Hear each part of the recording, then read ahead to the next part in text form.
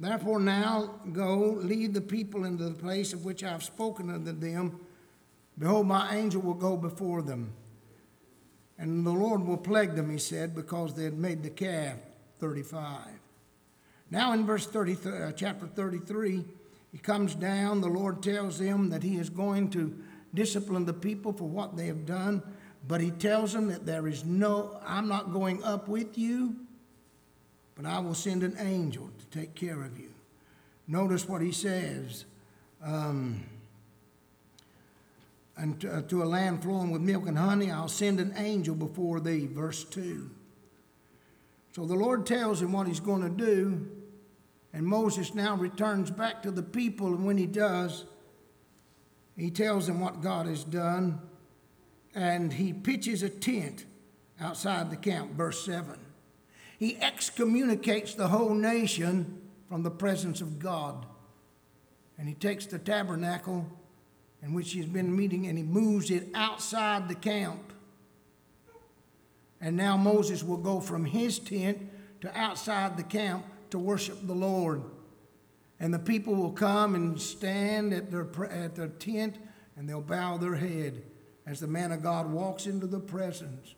And the Bible tells us that the Lord will come and speak to Moses. Look in chapter 33.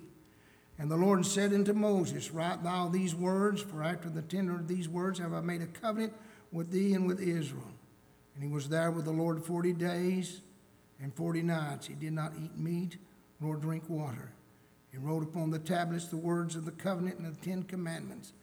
And it came to pass when Moses came down from the mountain. That's his second time. He went up once, 40 days, comes down, stays a while, now returns to the mountain and spends 40 more days in the presence of the Lord. It came to pass when he came down from the mountain, that Moses wished not that the skin of his face shone like his, with the skin shining and so forth. And Moses called unto them, and Aaron and all the rulers of the congregation reported unto him, and Moses talked with them. And afterward the children of Israel came nigh, and he gave them in the commandment all that God spoke to them. And he does, notice, till Moses had done speaking to them, he put a veil on his face, and the children of Israel saw his face, and that skin of Moses' face shone as an angel. And in chapter 34, that's the end of chapter 34 when he writes the second time. But notice in the 34 portion of it, he takes those 2 tablets that he had written and spends the time there, and he's in the presence of the Lord. When the people come in chapter 33, the Lord spoke to Moses face to face as a man spake unto his friend. And Moses said unto the Lord, See, thou sayest thee, bring up this people, which thou lettest know, which thou sent with me.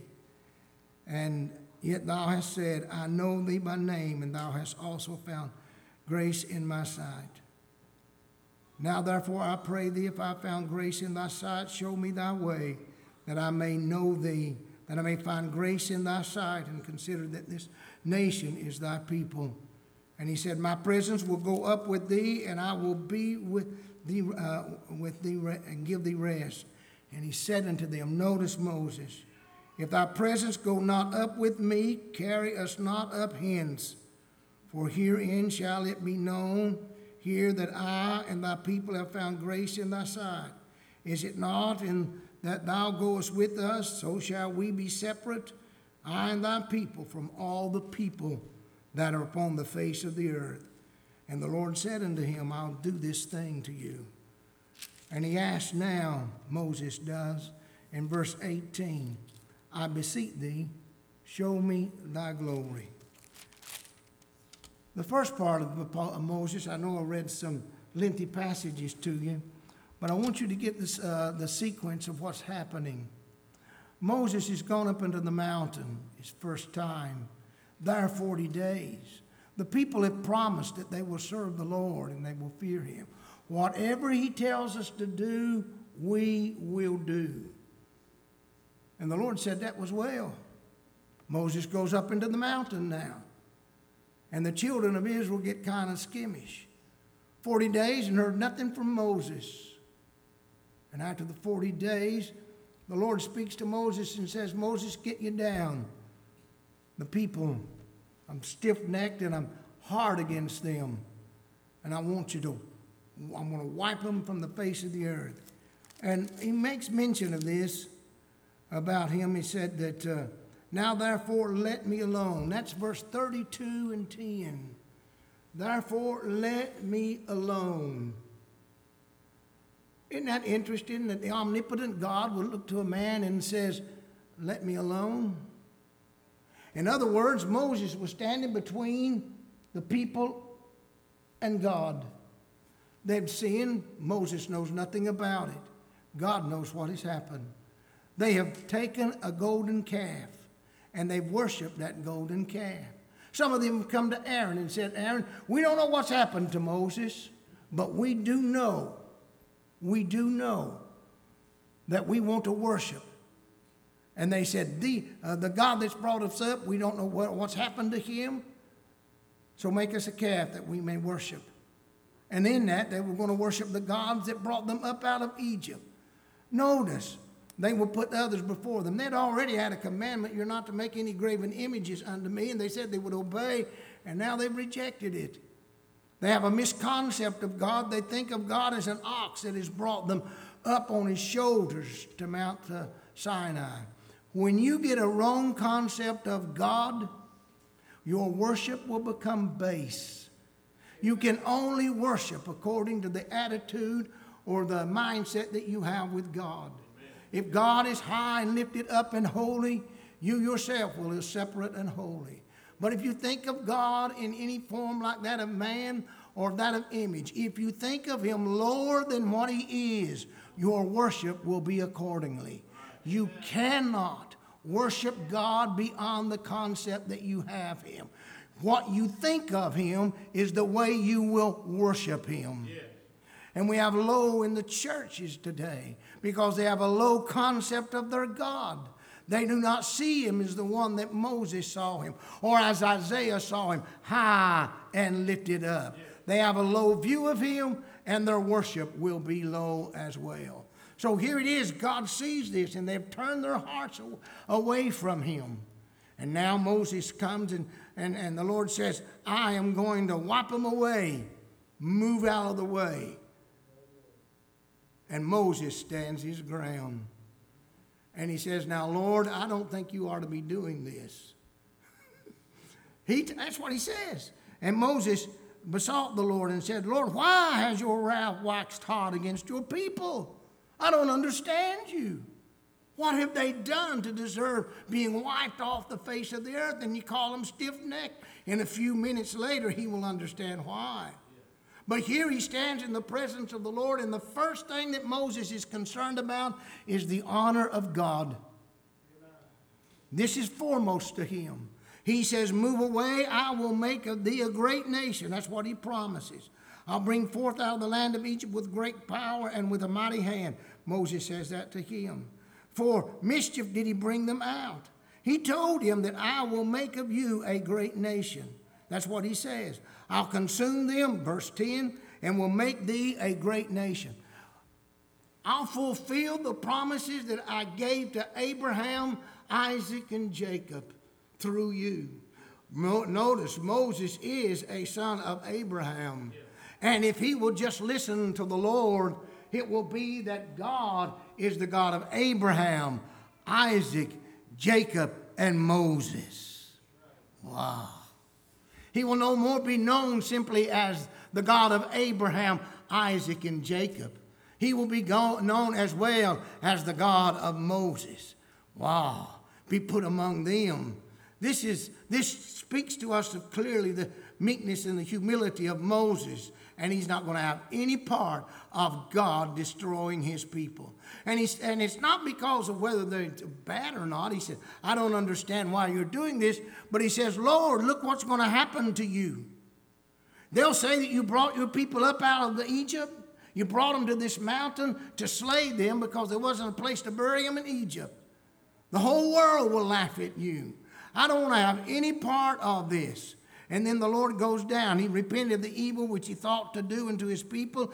And Moses turned and went down from the mountain, and he carried the 2 tablets. Moses has stayed the judgment of God. All because he prefers the honor of God to his own honor. He prefers that the Lord would, if it need to be done, let it not be done, Lord, because I see that this can be a disadvantage and a dishonor to you. Now, when he gets down there and he sees them, his heart waxes hard. Notice, Moses has the heart of God and sees the people. They've stripped themselves and they're worshiping and they're dancing in front of their calf that's been made by Aaron. He took their gold and they fashioned it. And now he sees them for what they are. They have deserted the Creator, their very God. And he's waxed hot. He drops them. They're not worthy to have the commandments that they have given. They've broken them. So there's no use of you having this precious gift. And he casts them down. He breaks them. And then he has them ground up. And he tells the people, puts water in, tells the people to drink it. And they line up to drink it. And then, all those on the Lord's side unto me, the sons of Levi come now. Go out through the camp, take a sword, and all those who are committing adultery and fornication in their temple, in their tents, and worshiping their God, slay them. 3,000 are executed. When the law was given, 3,000 souls were executed. When Pentecost came and the Spirit was given, 3,000 souls were saved. Yes. A marvelous thing. Mount Sinai was to be predictive of Pentecost because God's presence came down upon Mount Sinai. And God's presence will come again, this time after Jesus has died and raised again and sit down at the right hand of the Father. And the Spirit is sent, and 3,000 souls will hear a gospel message that will bring them life. Those who break the law of God shall receive punishment accordingly. God will judge those who break his law. But to those who hear the gospel message and believe, there is life and life everlasting. The choice is ours. We can follow those on Mount Sinai who would wish to, I don't know what God's doing and I don't understand, but I want to worship my way. We worship our way, we receive the judgment of God. But if we're willing to tarry in Jerusalem and seek the presence of the Lord and worship God's way, God's presence can become ours. Now notice, it was first his honor to the Lord. He was going to put God first and did so. After this episode with the children of Israel, Moses returns to the mountain and talks to the Lord. And he says, you're right. Notice in verse 31, this people have sinned a great sin and have made themselves gods of gold. Yet now, if thou wilt forgive their sin.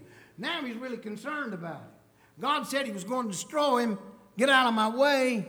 He pauses God's judgment. He's got to go and talk to the Lord about this. So up the mountain, he makes the trip, and he says, Lord, they have sinned a great sin, but I want you to forgive them. If not, blot me out. Notice he said, I'm not going to take any honor. I'm not going with you in this judgment.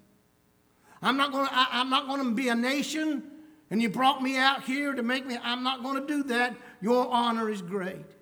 But if their sin is so great that they cannot be forgiven, then blot me out with them, because I'll have no part of it. That's something. And if not, blot me out, I pray thee, out of thy book which thou hast written. He is willing to suffer eternally with the people of God than to walk with the Lord and receive his honor. That's because he honored the Lord more than his own selfish ways. Somewhere we've got to reach that kind of honor in which it is all for him no matter what. And if I have to die with my people, I will die with them. But I do not want you to be dishonored among the people. They've dishonored them. But Moses is not going to dishonor them, but he will stand with them. And God tells him, I will punish who I will punish and blot out the name. And then he tells him, I'm going to send an angel to you. I'm not going to go up with you, because if I go up with you, guess what I'm going to do? In my anger, I am going to consume you. So I'm going to send an angel with you. Moses comes back down the mountain and tells what God's going to do. He tells them that they need to repent, take off their jewelry and repent and turn to the Lord. And what you need to do is wait upon what God's going to do. And tells us he's sending an angel to come with us. The people, Moses now excommunicates them from the presence of the Lord, as it were. And now they are separated. They're outside. God is outside the camp. He is no more among them. But he speaks to Moses. That cloud that was there would stand upright. The pillar of cloud would stand upright. And Moses would talk, and the Lord would speak to him face to face. God was inside the cloud, talking to Moses, who was outside the cloud. And the Bible tells us that he spoke to him as a man face to face. If you notice in verse 9 of 33, and it came to pass as Moses entered into the tabernacle, the cloudly pillar descended and stood at the door of the tabernacle, and the Lord talked with Moses. And all the people saw the cloudy pillar stand at the tabernacle, and all the people rose and worshiped, every man in his tent door. And the Lord spake with Moses face to face, as a man speaketh unto his friend.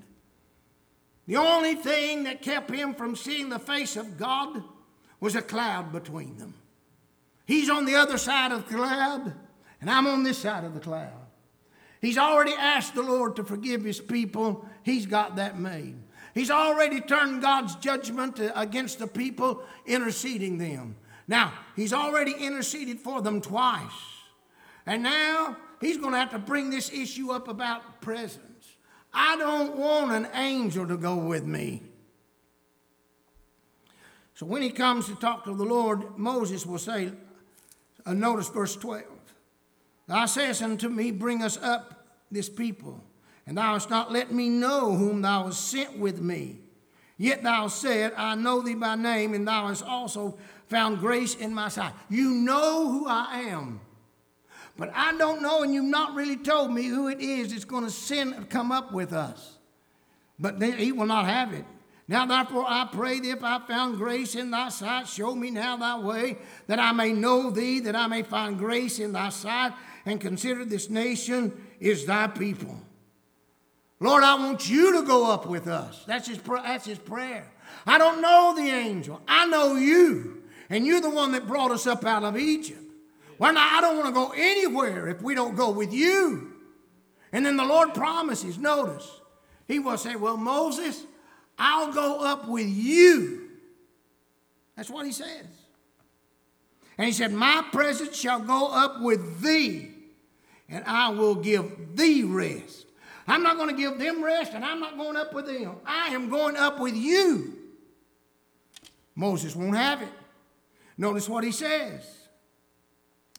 And he said unto them, if thy presence go not up, not with me, carry us not up hence. If you're not going to be with me, don't carry us up hence. And wherein shall it be known that I and thy people have found grace in thy sight? How is it going to be known that I and your people have found grace in your sight? Is it not that thou goest with us? So shall we be separate, I and thy people, from all the people upon the face of the earth. I don't want to go up just with you. I want the people to go up with us. I don't want it to be just me and you, Lord. I want your presence to be with your people, because your presence is what makes the difference with us. Yes. If you're not with us, we're no different than any other nation.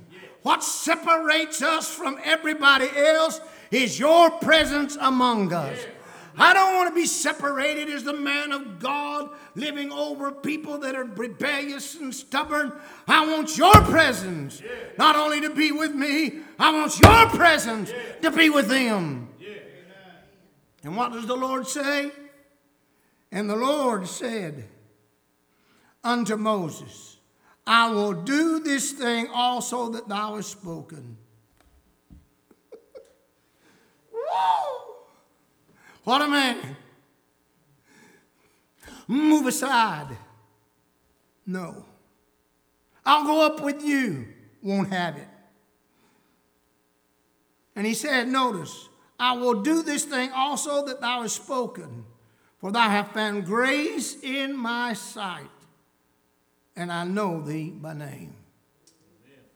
He's on a roll. He prayed a prayer and stayed the judgment of God because he knew that the omnipotent God could move him. When God begins to move, nothing can stop him. Amen. And when God spoke to Moses, anyone less than that, well, Lord, I can't stop you from doing whatever you want to do. You know, go right ahead. It's me and you. I'm not like them anyway. They've been so stubborn, not listening to me. Let's do it together. Not Moses. Has a second time going up there and talking to the Lord. Lord, they've sinned, and if you can't repent them, then blot my name out too. He didn't say, I reconsider your promise that you've made to me, and I understand why now. They are a vile and wicked people, and they are stubborn. They do deserve your judgment. Just blot them out, and I'll take what you said. No, I'll go with them, because I will not be a part of dishonoring you. It was not that he loved the people so much that he would be willing to die for them. That's not the occasion at all. He loved the honor of God so much that he was not going to be alone, just him and the Lord. It would be a disgrace to God that he brought his whole people up out of Egypt and then slew them, and one man was the only one. No, Lord, just blot my name out as well. I'll take the punishment with them because I am not going to dishonor you. Amen. Amen. The Lord says, okay, but I'll give you an angel. Now, he doesn't talk any Lord about this angel, but he goes down and tells the people about it. When he tells the people about what it is and separates them, they understand how much they are in the judgment of the Lord.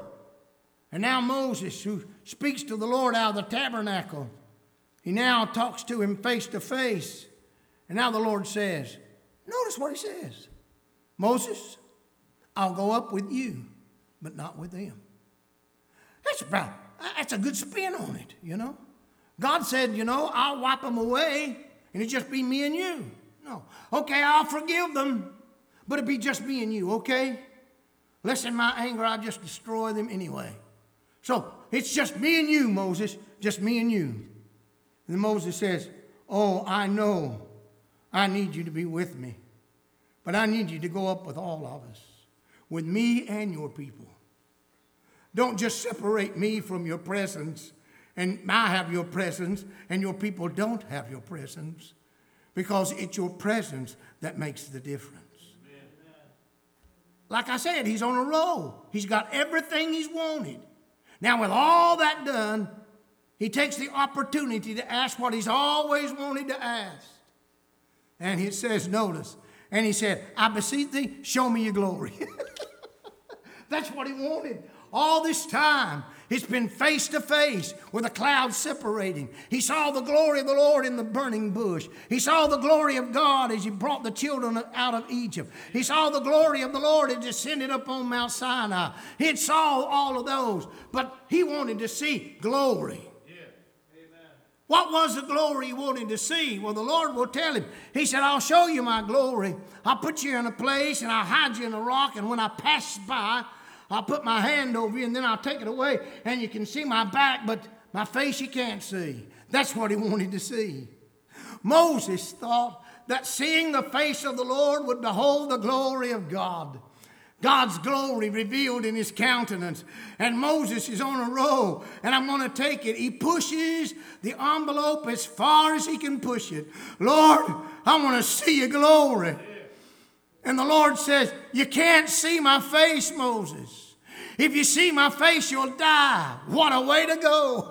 Whoa, that's what I would have said. Come on, Lord. If I die, what do? I just walk right into your presence. I see you, I'm absent, and I'm present with you. That'll be a wonderful way to go. But the Lord says no. And then he tells him what he's going to do. He said, I want you to take 2 stones. I'm going to write on them, come up in the morning. And when he gets up there, notice in chapter 34. And he hewed 2 stones, like unto the first, and Moses rose up early in the morning. Some of us would not have been able to do that. He rose up early in the morning and went up into Mount Sinai, and the Lord commanded him and took him with 2 tablets of stone. And the Lord descended in the cloud. The Lord descended in the cloud and stood with him there. And he proclaimed the name of the Lord. Now notice what God does. Moses gets up on the top of the mountain, and the Lord comes down in a cloud, and he proclaims the name of the Lord. First thing he does, proclaims the name of the Lord. The Lord God, and the Lord passed by before him. He stood with him and now passed by before him and proclaimed, the Lord God, merciful and gracious, long-suffering and abundant in goodness and truth, keeping mercy for the thousands and forgiving iniquity and transgressions and sin, and will by no means clear the guilty, visiting the iniquity of the fathers upon the children's children, unto the 3rd and the 4th generation. Now what did Moses do? Moses made haste and bowed his head toward the earth and worshiped. And now he prays, if I have found grace in your sight, pardon your people. And he said, behold, I make a covenant. Now, let's look at those 3 things. Honor,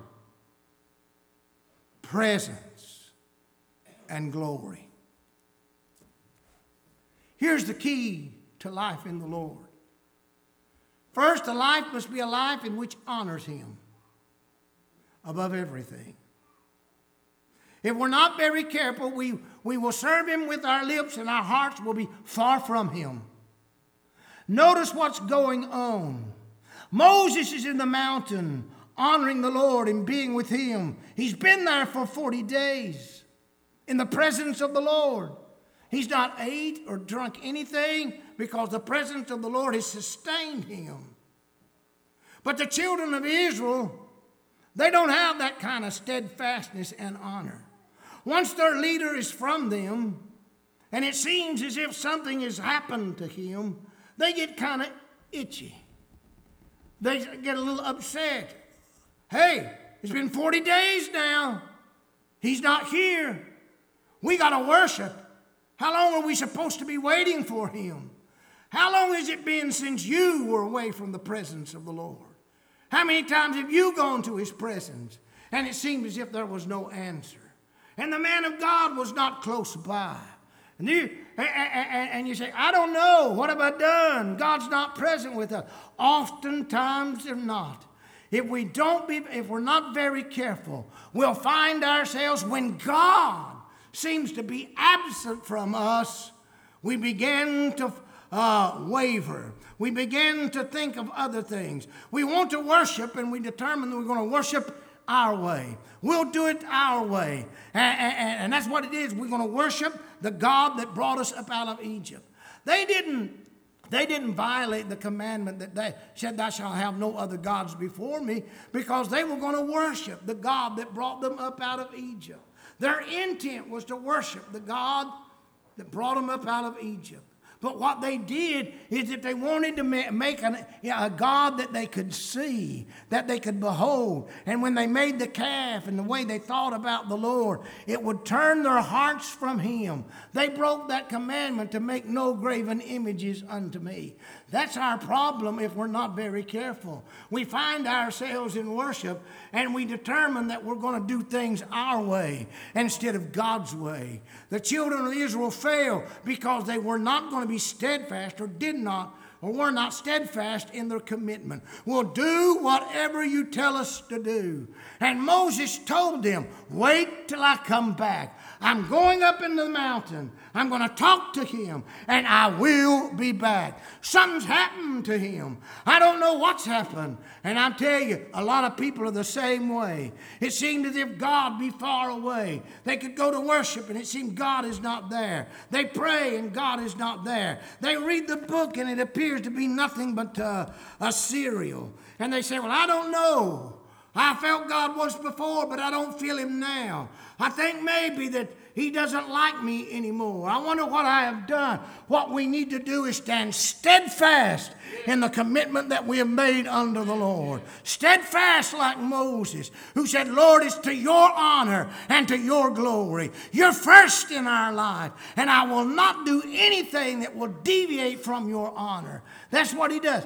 He does it by standing in the presence of the Lord and withholds it his wrath. He also will do it when he prays and asks God to forgive them. He also stands in his very presence and says, I want your presence to go up with us. I'll go up with you. That's not enough, Lord. You got to go up with all of us. I wish we had preachers today who could say, Lord, it's not enough that the anointing be on me. We need your anointing on your people. We need singers who can say, Lord, I just don't want you to anoint me, but I want you to anoint the congregation as I sing the words. We don't need congregations or groups just to sing so that we've got something to do. We need to sing and make melody in the hearts and honor the Lord. Everything we do, whether we eat or drink, we're to honor God.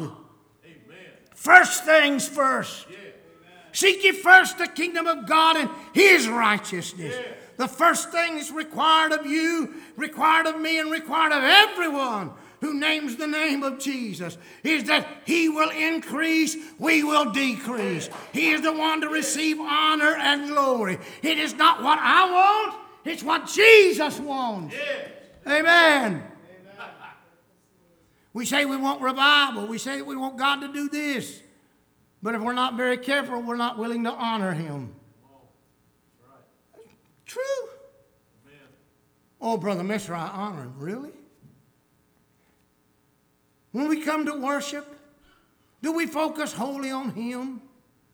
Or do we find ourselves going through our little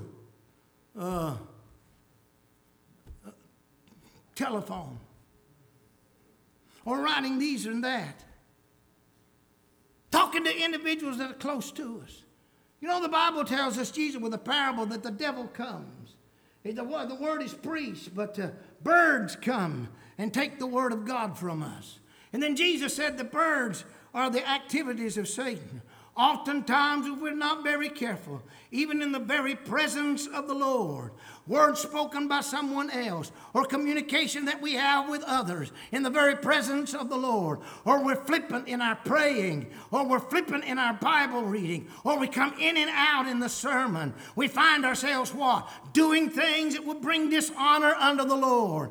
Worship is a command performance. When we come to worship one and one alone. We don't come to honor ourselves. We don't come just simply to listen. Sometimes if we're not careful, well, they didn't like my singing. They didn't like my preaching. They didn't get anything out.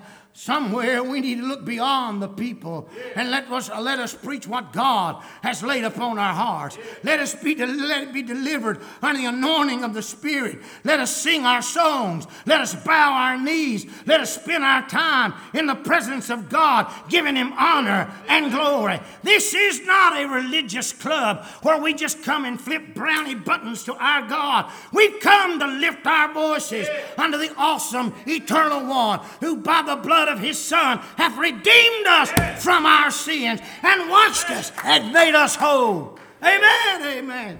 Praise the name of the Lord. But if we're not careful, we'll get nothing out of service. If we're not careful, we'll get nothing out of our deeds that we do every day. Because we do them because we have to do them. It's a chore. And we complain. I wish I didn't have to do this. I wish I didn't have to do that. I don't have enough time to do whatever I want. And I know life has burdens. And we're all burdened down. But in the midst of it all, God can give us strength. Yes. If we will only do it as a service unto the Lord. We just don't worship God when we come to the house of the Lord. We worship Him on our job.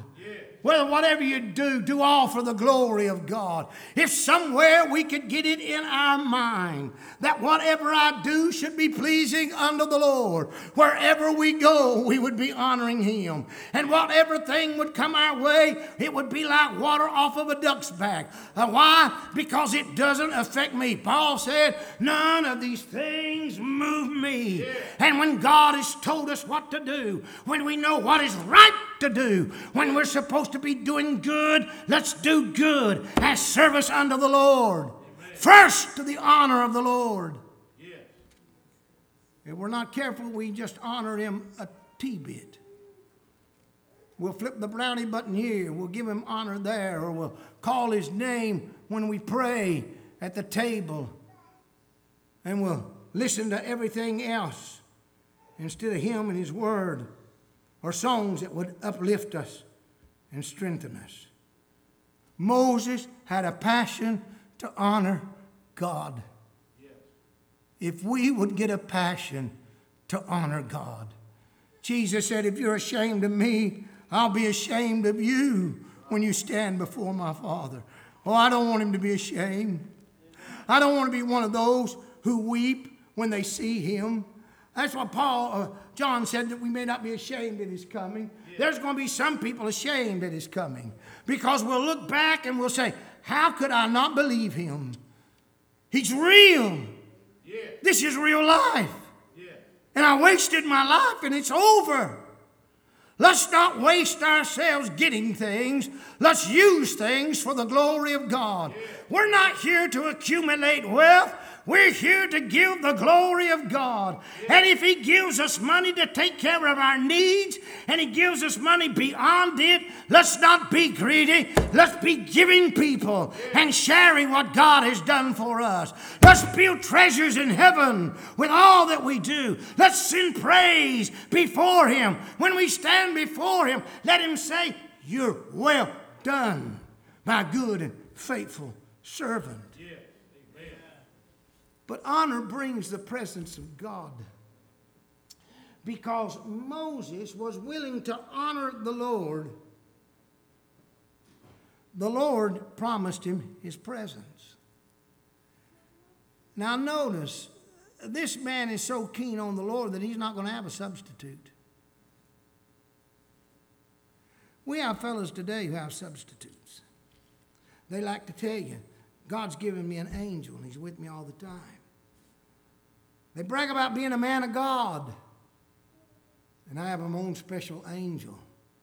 I have my own special anointing that nobody else knows.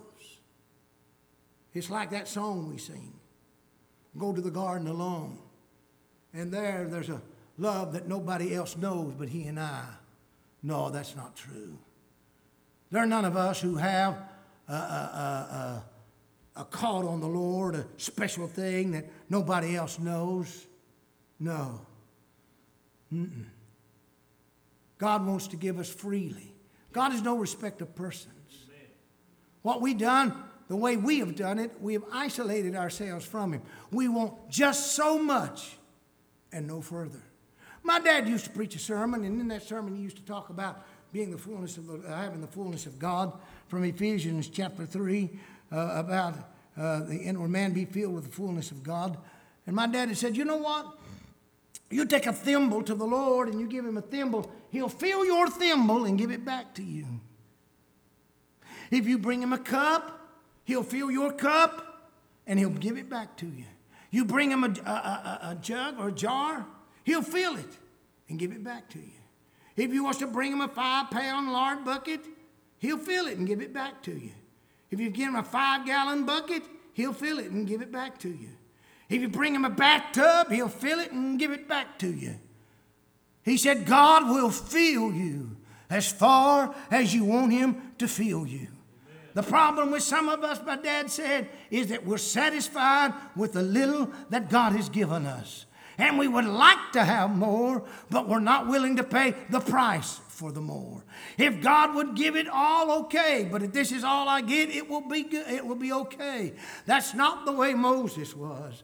Moses said, I'm going to honor you regardless. If it takes my life, I'll go with them. I want your presence, and I'm not satisfied with an angel. I do not want a substitute for the presence of God. And how many times have we substituted things for the presence of God? Instead of having spontaneous moving of God in our worship, in which in old days, some of you will know what I'm talking about, when the Spirit of the Lord comes upon you and there's a spontaneous shout, there's a spontaneous dancing, there's a move in the presence of the Lord. It's not corrugated, it's not playing, it's not sensual. All it is a spontaneous presence from the Lord. But if you don't have the Spirit with you, you've got to do the other things. You've got to corrugate the dancing, you've got to plan out the preaching, you've got to do this and that, and you got to get it all, and all we want to do, Lord, would you please bless it? We don't need to just do something and ask the Lord's presence. We should be saying, Lord, what do you want us to do? What do you want us to do in this worship service? What sermon do you want me to preach today? What song do you have for me? We are to go to the house of the Lord ready to lift our hands in praise. Be willing to sing and make melody on the heart. There should be no excuse. We should make no excuse. Well, I don't have a song tonight. I'm sorry, preacher, but I'm sorry, I don't have a sermon. You'll have to get somebody else for me. We ought to be ready every time. If I go to a church, if they ask me to preach, I don't say, well, no, I don't think I will. If they ask me to preach, I'm going to preach. And I told them, I've just come to worship, and that's all. And I was truthful. But if they insist on preaching, guess what? I'll preach. I will. Testify, do whatever. That's what we ought to do. Every one of us ought to. Yeah. Every musician should be able to say, I'll play my instrument to the glory of God. Everyone who sings ought to have a song ready to come to worship and not have to be begged to sing. We ought to be able, when you come to the choir director ought to have songs ready, and we ought to be willing to lift our voice in praise and magnify the Lord. It shouldn't be a hotshot thing that we do. We ought to come into the presence of the Lord to honor God Almighty. Like I said before, this is a command performance. And in a command performance, you do your very best. You do your very best for the king. You do your very best for the queen. You do your very best for the president. Yes, a command performance. That's what worship is all about. Yeah. We come into his presence and we're going to honor him. Yeah. Amen. Amen. Amen.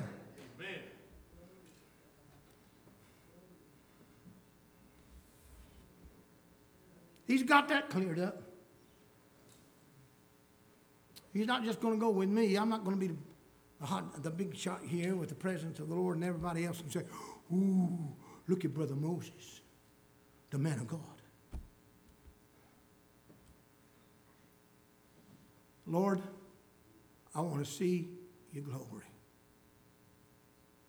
Honor brings presence, and presence brings a hunger for glory. The Lord was in the cloud, and Moses knew the presence of the Lord, but it wasn't enough just to have his presence. I got to have your glory, Lord. Oh, praise his name. And this is what we need. We just don't need the presence of the Lord to be in our worship. We need the glory of God to come down. And the Lord tells us, he descended in the cloud and stood in the place when Moses went up into the mountain. Now, interesting, if you will note in the latter part of chapter 33, God tells him what he's going to do. You'll come and stand on a rock.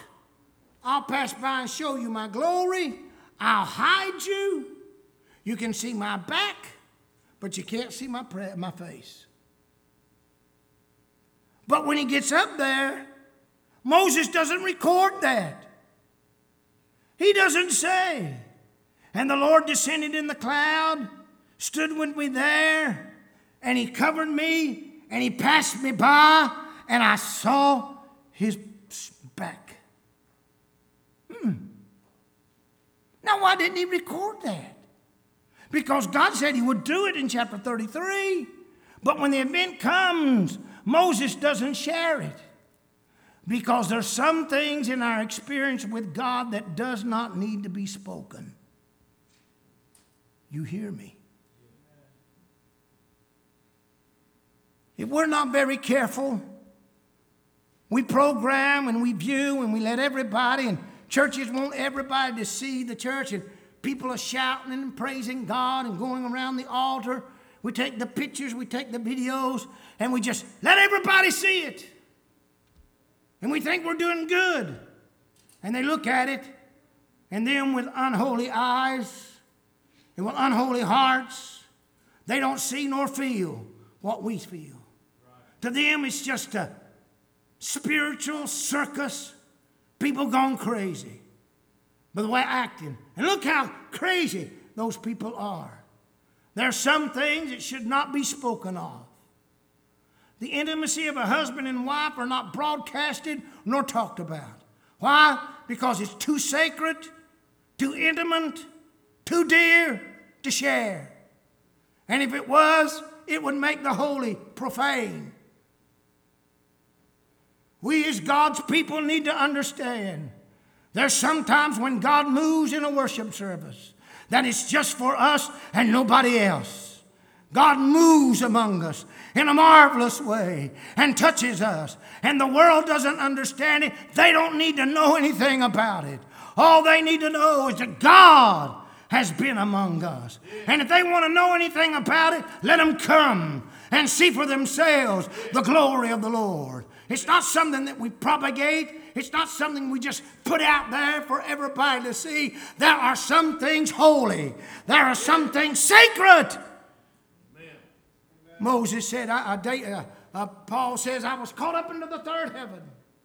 And I saw things that were unlawful to see. And did he tell us anything about them? No, he doesn't at all. I am telling you, there are times when it's just you and the Lord. And he makes himself real to you. And you don't have to tell everybody about it. It's just you and him. Amen. Just you and him. What is the glory of the Lord? The glory of the Lord is in the proclamation of his name. He stood with him and proclaimed the name of the Lord. And the Lord passed by and proclaimed. He proclaimed the name of the Lord. Here's what he proclaimed. The Lord God. The first word, Lord, is in capital letters, meaning Jehovah. He declares that I am the self-existent one. I am the independent one. I am the one who has life and the source of life in myself. Independent of everything, I am. And then he says, I'm Lord God. It's the Lord Jehovah, but God there is Elohim. In the beginning, God created the heavens and the earth. The Bible tells us that the glory of God is seen in his creation. The heavens proclaim the glory of the Lord.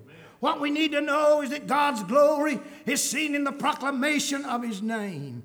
And his name is that he is the self-existent eternal one. He is the creator of all things. Yes. First, the very essence of our God brings glory. But secondly, what he does brings glory. Nobody can do it quite like God can do it. Amen. I've looked wherever I've gone, and I've not found a copyright anywhere. And I've not found a patent anywhere. I don't look at a tree and it looks down there and says, made by God. I go around, you don't see anything anywhere that says made by God, copyrighted, all rights, you know. We have to do that, but God doesn't do that. Why? Because he doesn't have to do it. We paint it. He made it. Yeah. We can't make it. He paints it. No, he doesn't. He makes it. We're the ones that paint it. God doesn't have to say, this is mine and hands off He's made everything. And all we need to do is look at the glory of God and say, our God hath made it all. Our Father in heaven hath created it all. Hallelujah. I take what He made with the trees and we do things with it. But I can't make anything out of nothing. But He can take nothing and make something out of it.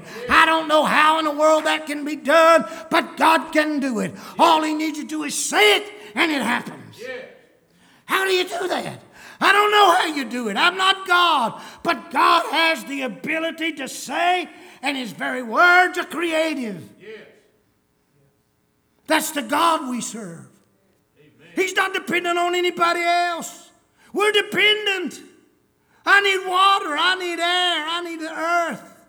It's like the atheist who was talking to God one time and said, God, I wish you would leave me alone. And God said, okay, get your own dirt. God can't leave you alone. You may wish that you could get from Him. But even if you are in hell, God will be there. Whether you like it or whether you don't, makes no real difference because God is going to be wherever you are. And you may harden your heart and turn away from Him and live a vagabond life, separate from Him. But one day, every one of us is going to stand in the presence of our Creator and be judged for what we have done in this flesh. We cannot escape Him. Not only is the glory of God seen in His name, in His very essence or nature, not only His creative powers, but in His character. Notice, merciful and gracious and long-suffering, abundant in goodness and truth, knowing mercy. God is glorious in His character. There's no one quite like our God. No one as good as our Lord. No one. And when Jesus came, they beheld His glory as the only begotten of the Father, full of grace and full of truth. What is it that magnifies the Lord more than anything else? It is our God is a holy God. Our God is a merciful God. Our God is a kind God. Our God is gracious and willing to forgive. This is what makes Him separate from everyone else. And the problem is that oftentimes we've taken the glory of His character and we abuse it. We say, He loves me, therefore He will never judge me, and I can live what I want to because God understands me, and it's okay. And I'm not perfect like everybody else, and God just understands the way I am. And we think that by making excuses that we are not like Him, that it's okay. I want you to know something. Turn, please, to a passage found in 1 Corinthians. Lord, help us. Though I speak with the tongues of men and angels and have not charity, it profit me nothing. Though I give my goods to the poor, my body be burned, and have not love, it profits me nothing. Love suffers long and is kind. Love envieth not. Love vaunteth not itself, is not puffed up, doth not behave itself unseemly, seeketh not her own. Not easily provoked, thinks no evil, rejoices not in iniquity, but rejoices in the truth. Bears all things, believes all things, hopes all things, endure all things. Love never fails. For God so loved that He gave His only begotten Son. In the grace of God given to us, it is demonstrated in the love that God has demonstrated through the giving of His Son. Put your name there, please. Charity suffereth long. Put your name there. Messer suffers long, is kind, does not envy, does not vaunt himself, is not puffed up. Put your name there. If you read it, and it sounds like a tinkling cymbal, you get down there where it says, rejoices in truth. You bear all the believes all hope with all things. If you read it sincerely with your name in it, it'll expose you to some things that may be weak. Do you suffer alone? Or do you seek yourself? What I'm simply telling you is that this is the glory of the Lord seen in us. The fruit of the Spirit, love, joy, peace, and long-suffering. The gifts of the Spirit is the creative powers of God among us. It's God working and doing it. And Moses, Paul said, when they come, they will see God's glory among you. In the speaking in the tongues, in the miracles and so forth. These are all created things that God does. But His character. What we're concerned about is gifts instead of fruit. What people are concerned about fruit and not gifts. God is marvelous and He can do great things. And those deeds are gracious to us. But also our God is loving and kind. God was patient and He forgave us. Do you forgive? Are you quick, irritable? Love's not that way. Do you get upset real quickly? Do you find yourself unable to bear the things and fall apart? Something's lacking. It's a terrible thing when Holy Ghost people who talk about being filled with the Spirit are irritable, grumbling, complaining, fault-finding, not willing to share love, not minding the things of the Lord, but minding their own things. That's the glory that the world needs to see. It's not the glory of our buildings that they need. We're the temple of the living God. God wants to dwell in us. How much of Jesus is seen in us? It's not enough to have Him come down on a Sunday night or a Monday night and we feel the presence of the Lord and we're not changed when we get outside the church. That we still have the same cranky attitudes and sourness that we had before. These things should not be named among us. Why? Because that's not the glory of our God and it's not our glory. Oh, that we may see Jesus and Jesus may be seen in us. That's what we need. We need to honor Him. Put Him first. We need to have His presence. But His presence should change our lives. His presence should give a hunger that we will behold His glory. It never dawned on Moses that he could have the glory of God. Never dawned on him. He thought that the best he could ever do is to see it. He didn't even know that the glory of the Lord was shining through his skin. He didn't know it. I wish that we got so lost in the Lord that we wouldn't even know the presence of the Lord in our lives. But for him to have it would be fading. He'll leave the veil on to let him know that the glory's gone. But we live in the New Testament. And in the New Testament, while in the Old the glory faded away, the Spirit of God changes us like unto His image with increasing glory. We should be more like Him tomorrow than today. We should be more like Him next year than now. Every moment of our lives should be a life in which we're becoming more and more like Jesus. Give us a church. Give us people who are willing to say, to Him be the glory, great things He have done. Let's forget about ourselves. Let's forget about our program and say, Lord, let your presence descend upon us. Let the glory of God be seen in all that we do, in everything. Let Jesus be seen.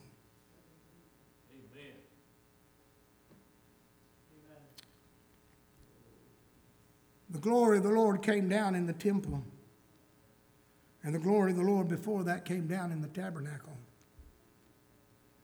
And now the Bible tells us that we are His temple. Wow. Wow.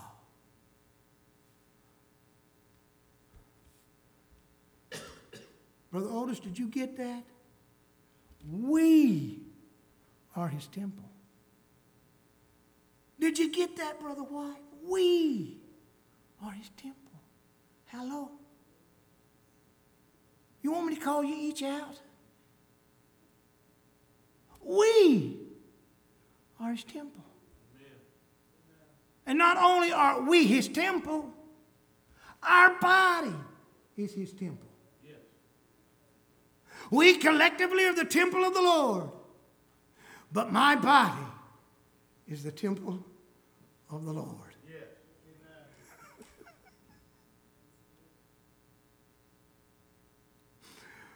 What therefore should your body do?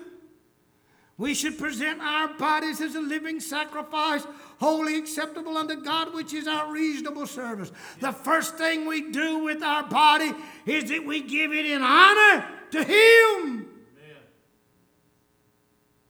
What is the new convert to be done? What advice should we give to everyone? The first thing that we are to do is present ourselves, not our heart, our bodies. Our bodies is everything. We can't do anything without our bodies. Like I've said before, if you do something without your body, you're outside the body. I can't do anything in this world without my body. And if my body is wholly given unto the Lord to honor Him, oh, praise the Lord. It becomes a temple of praise that everything you do, whether you're changing diapers, whether you're at the Walmart, whether it's your car, whether you're in worship, everything you're doing is an honor unto God. We're worshiping and praising the Lord. Hallelujah. Amen. Amen. Much more could be said, obviously. I'm not out of words, but I need to stop.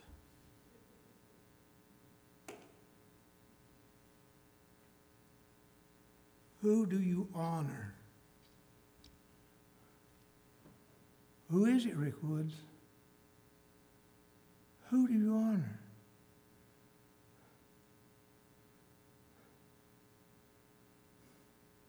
Why do we do the things we do?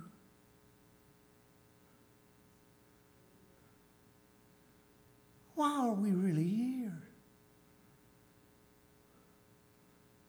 We call this place Summerville Pentecostal Worship Center.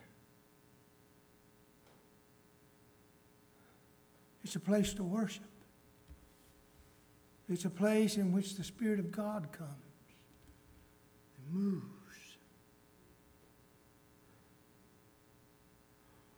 Oh, that it would be true.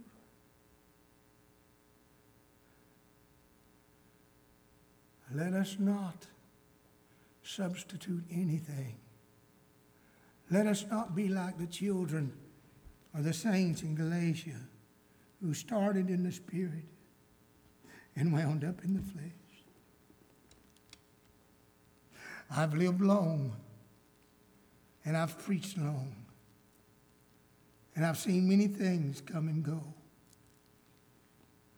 But one thing that breaks my heart is that the Pentecostal movement, beginning in the Spirit, is wound up in the flesh. And most of the worship in our churches is just fleshly oriented.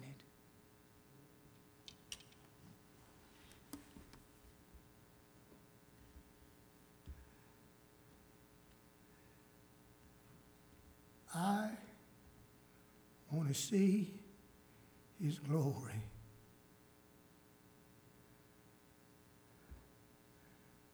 Would not it be wonderful that when we beheld the face of each of us, we saw the kindness, the love of Jesus?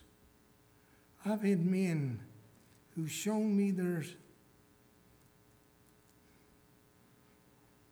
driver's license. That's what I was before I knew Jesus. And I've looked at him, Pastor. That's not you. That was me. If there's not a change in our lives, then we've not been changed.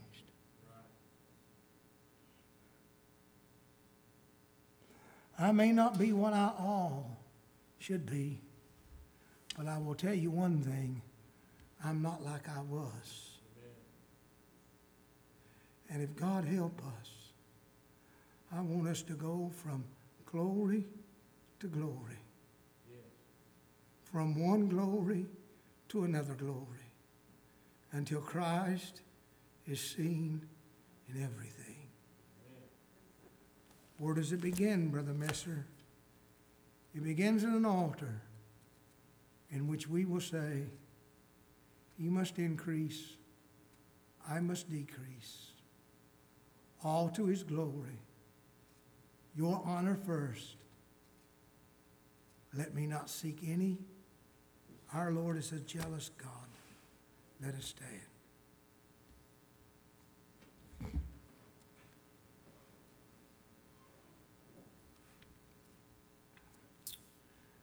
Lord, your people have been patient listening to me, and I thank you for their patience.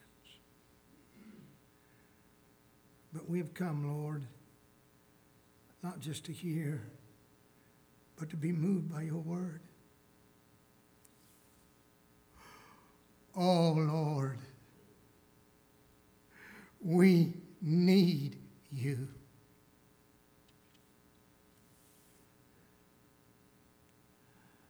I'd like for us to pray, but I'd like for us to do it this way, please. I'd like all the men that are in the sanctuary to come and stand to my right, your left. And I'd like all the ladies to come, stand to my left, your right. There's enough room here. There's enough room there.